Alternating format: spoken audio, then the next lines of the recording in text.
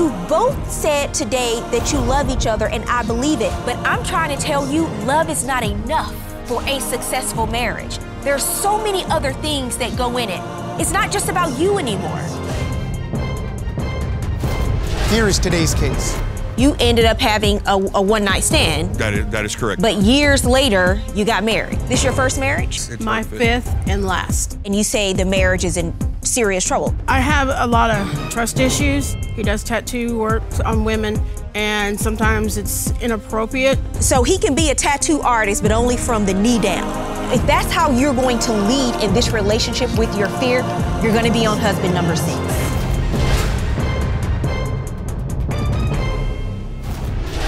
Court is in session. The Honorable Judge Faith Jenkins presiding. Your Honor, this is the case of Acuff versus Acuff. Thank you, Juan. This season on Divorce Court, for the first time ever, we are so excited to have a virtual audience. I just wanted to say hello to all of you and welcome to the show. Jennifer Acuff, you have brought your husband, Cody Acuff, Yes, Your Honor. to court today. You have been married for 1 year, and you have one child together, and you said you are having a number of problems in the relationship. Yes, Your Honor. And you want to discuss it here today. Tell me what's going on. Give me some background, ma'am. Well, how we first met was, it was 15, almost 16 years ago. And he was living in Houston, Texas. I was living in Missouri. And a friend of mine, she met her boyfriend online and decided she wanted to go down to Texas to meet him. So I went with her. And when we got down there, I was sitting there at the bar, and my husband Cody, walked up, started introducing himself, said, I haven't seen you in here before. Okay. And Mr. Acuff, is that the line that you used? I hadn't seen you in here before? Yes, sir. Yes, Your Honor. It's similar to that. I was actually homeless at the time, kind of, ripping and running, doing crazy things, and dibble and dabble in drugs at the time. One thing led to another. We started talking.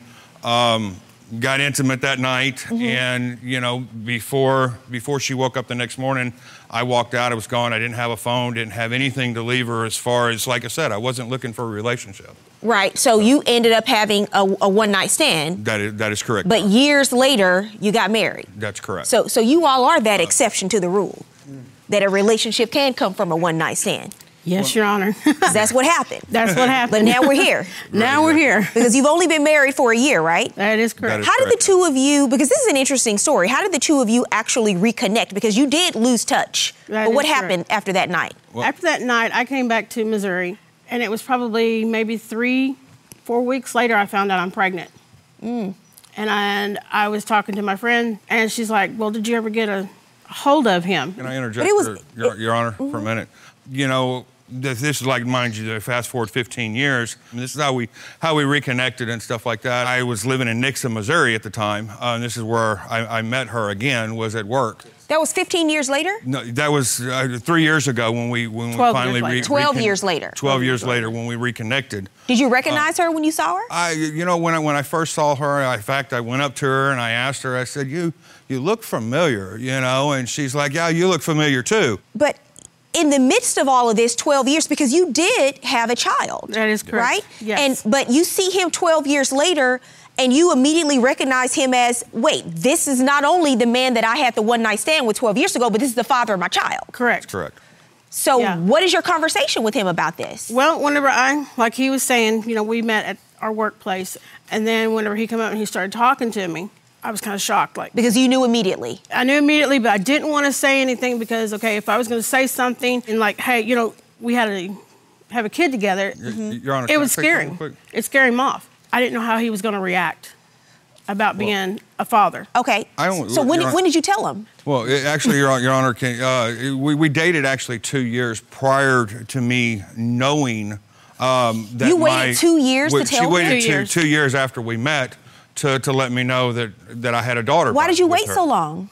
Well, I was kind of scared, okay, if I tell him now, while we're dating, maybe he'll leave. Why is that the priority to you, that he's going to leave? He hasn't been there for 12 years because the two of you had a one-night stand. So you think that if I tell the man that I'm dating, who supposedly loves me, that this is actually his child, that he's going to leave, what does that say about someone's character if that is indeed the truth? Right. Wouldn't you want to know that, actually? Yes, I would. Okay, when she tells you that this is your daughter, indeed, did you embrace her?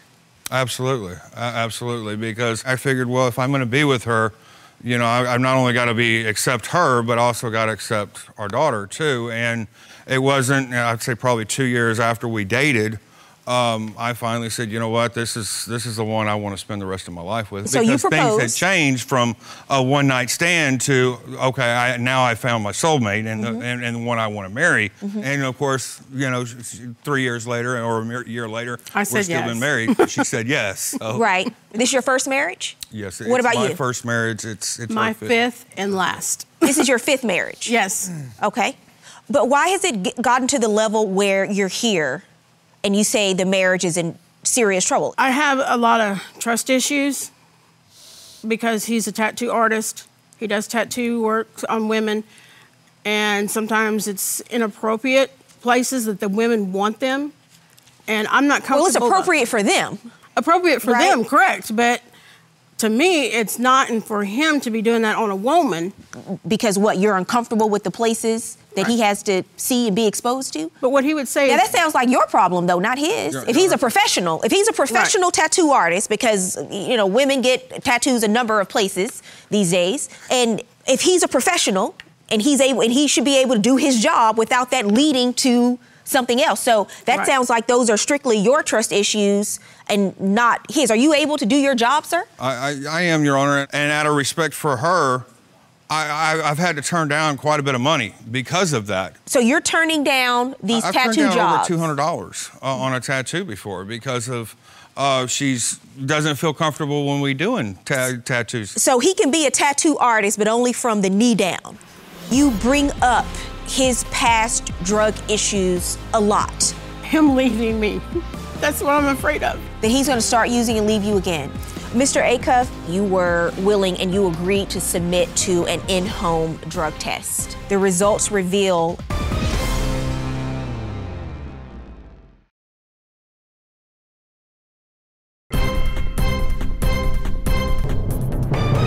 Well, tell me about the issues with his sobriety.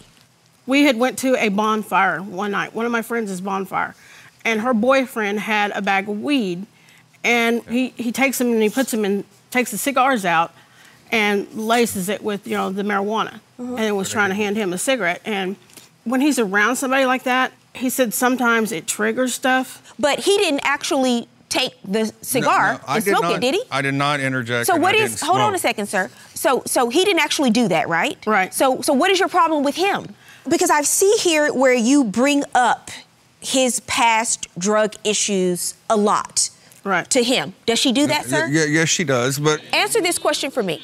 What has she done in terms of these accusations she's made in the year that you've been married? How has she been bringing up your past drug use? In what way? Well, there were like times when I see people, and where we live at, you see it everywhere. People using, and me being a recovering addict myself, I spot it when somebody's using. And I've told her countless times that, look, today, because I've got 8 years clean, I have a zero tolerance for stuff like that. I won't tolerate it. I won't be around it. Why is she bringing it up to you?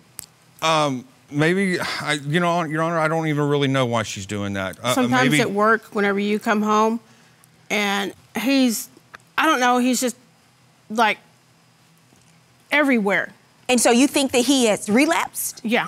But has he? And do you have any evidence whatsoever to support that? He's never done any of that stuff around me or our daughter. Because I told him, I said, you ever do that stuff around our daughter, I'm gone. And again. But here's the problem, because he's telling you that he's clean and that he's sober, but it's obviously when you're recovering. I mean, it's been 8 years. Exactly. Give him credit for that. I do. I don't think it's good or healthy for you to keep bringing up his past drug experience and tell him that you are suspicious that he's using again, or overreact when he wants to open up to you and tells you how he's feeling about it. In the event that he is telling the truth, right, constantly being reminded of his drug past just isn't healthy for his sobriety. I think the reason why I might be doing this is because him leaving me in the hotel room. That he's gonna, That's what I'm afraid of. That he's going to start using and leave you again. Thank you. You know, see, Miss Acuff, let me explain something to you. When you met him again 12 years later, right, the two of you started a new relationship, and he was clean for years before he ever even met you. So your fear is almost becoming a self-fulfilling prophecy in your mind because you are hyper vigilant about his past and trying to be proactive in terms of getting out in front of it. And what it's doing is hurting your marriage and it's hurting your relationship.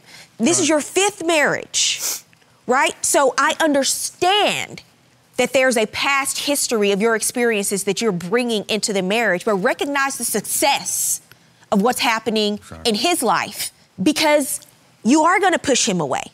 But if that's how you're going to lead in this relationship with your fear, you're going to be on husband number 6.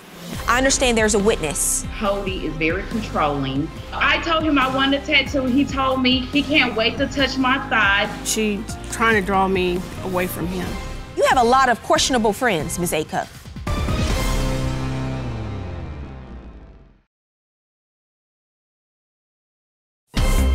If you'd like your case to be heard on divorce court, call us toll-free 1-877-311-2222 or log on to our website at divorcecourt.com. Missed a show? Watch full episodes on our streaming platforms, and for exclusive content, go to Apple TV. I understand there's a witness that you asked to come to court today. It's your friend Cassandra Cassie Jones. That is correct. I'd like to hear from your witness now. Miss Jones? Yes. Mm-hmm. I understand that you have testimony you'd like for the court to hear today. I'll hear you now. Yes. First off, I love Jennifer. We have been friends for a long time, but I know Cody is very controlling, and I kind of did a little investigation of my own. I got his cell phone, and I went through his phone. Why? And sure enough, he was texting a woman that he had, from the text messages, he had known this woman for a long time. I'm really thinking from the messages. And I told Jennifer, and she doesn't want to believe that Cody is cheating. I believe that he is. Not only that, but okay, well, he was supposed to be doing my tattoo. Where did you want your tattoo? I wanted my tattoo from my hip down. Okay, that's not allowed in the Acuff's household. You do know that, right? If he would not flirt with the women that want the tattoos, then it wouldn't be no problem. Well, how do you know he's flirting with the women? Because he flirts with me. Really? He flirts with me all the time. In what way? The tattoo, I told him I wanted a tattoo. He told me he's going to do it. He can't wait to touch my thighs. He cannot wait to touch my I never once said that. Yes.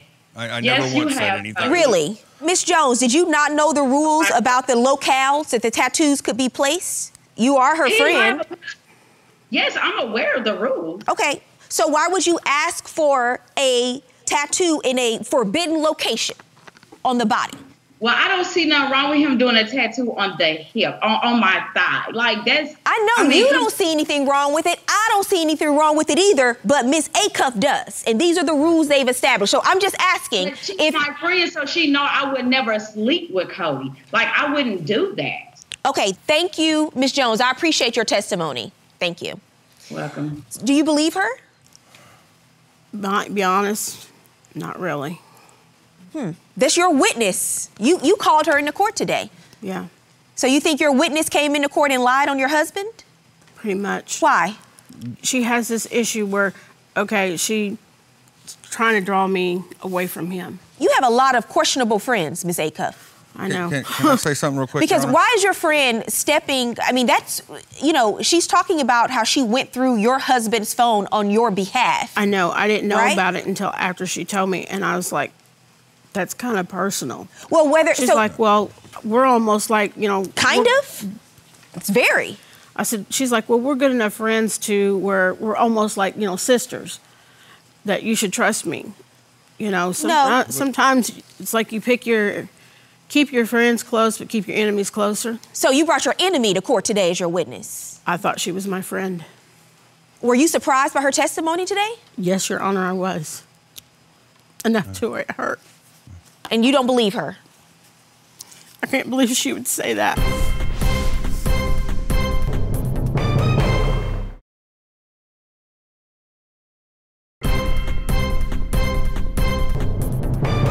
Mr. Acuff, before you came to court today, I understand that you were willing and you agreed to submit to an in-home drug test. And you did this because you wanted to bring this evidence and submit this evidence to the court today. And I understand we have the results from your drug test. That is correct, and Juan, would you hand me those results, please?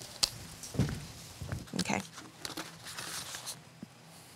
So prior to coming to court today, you were tested for opioids, marijuana, cocaine, and meth.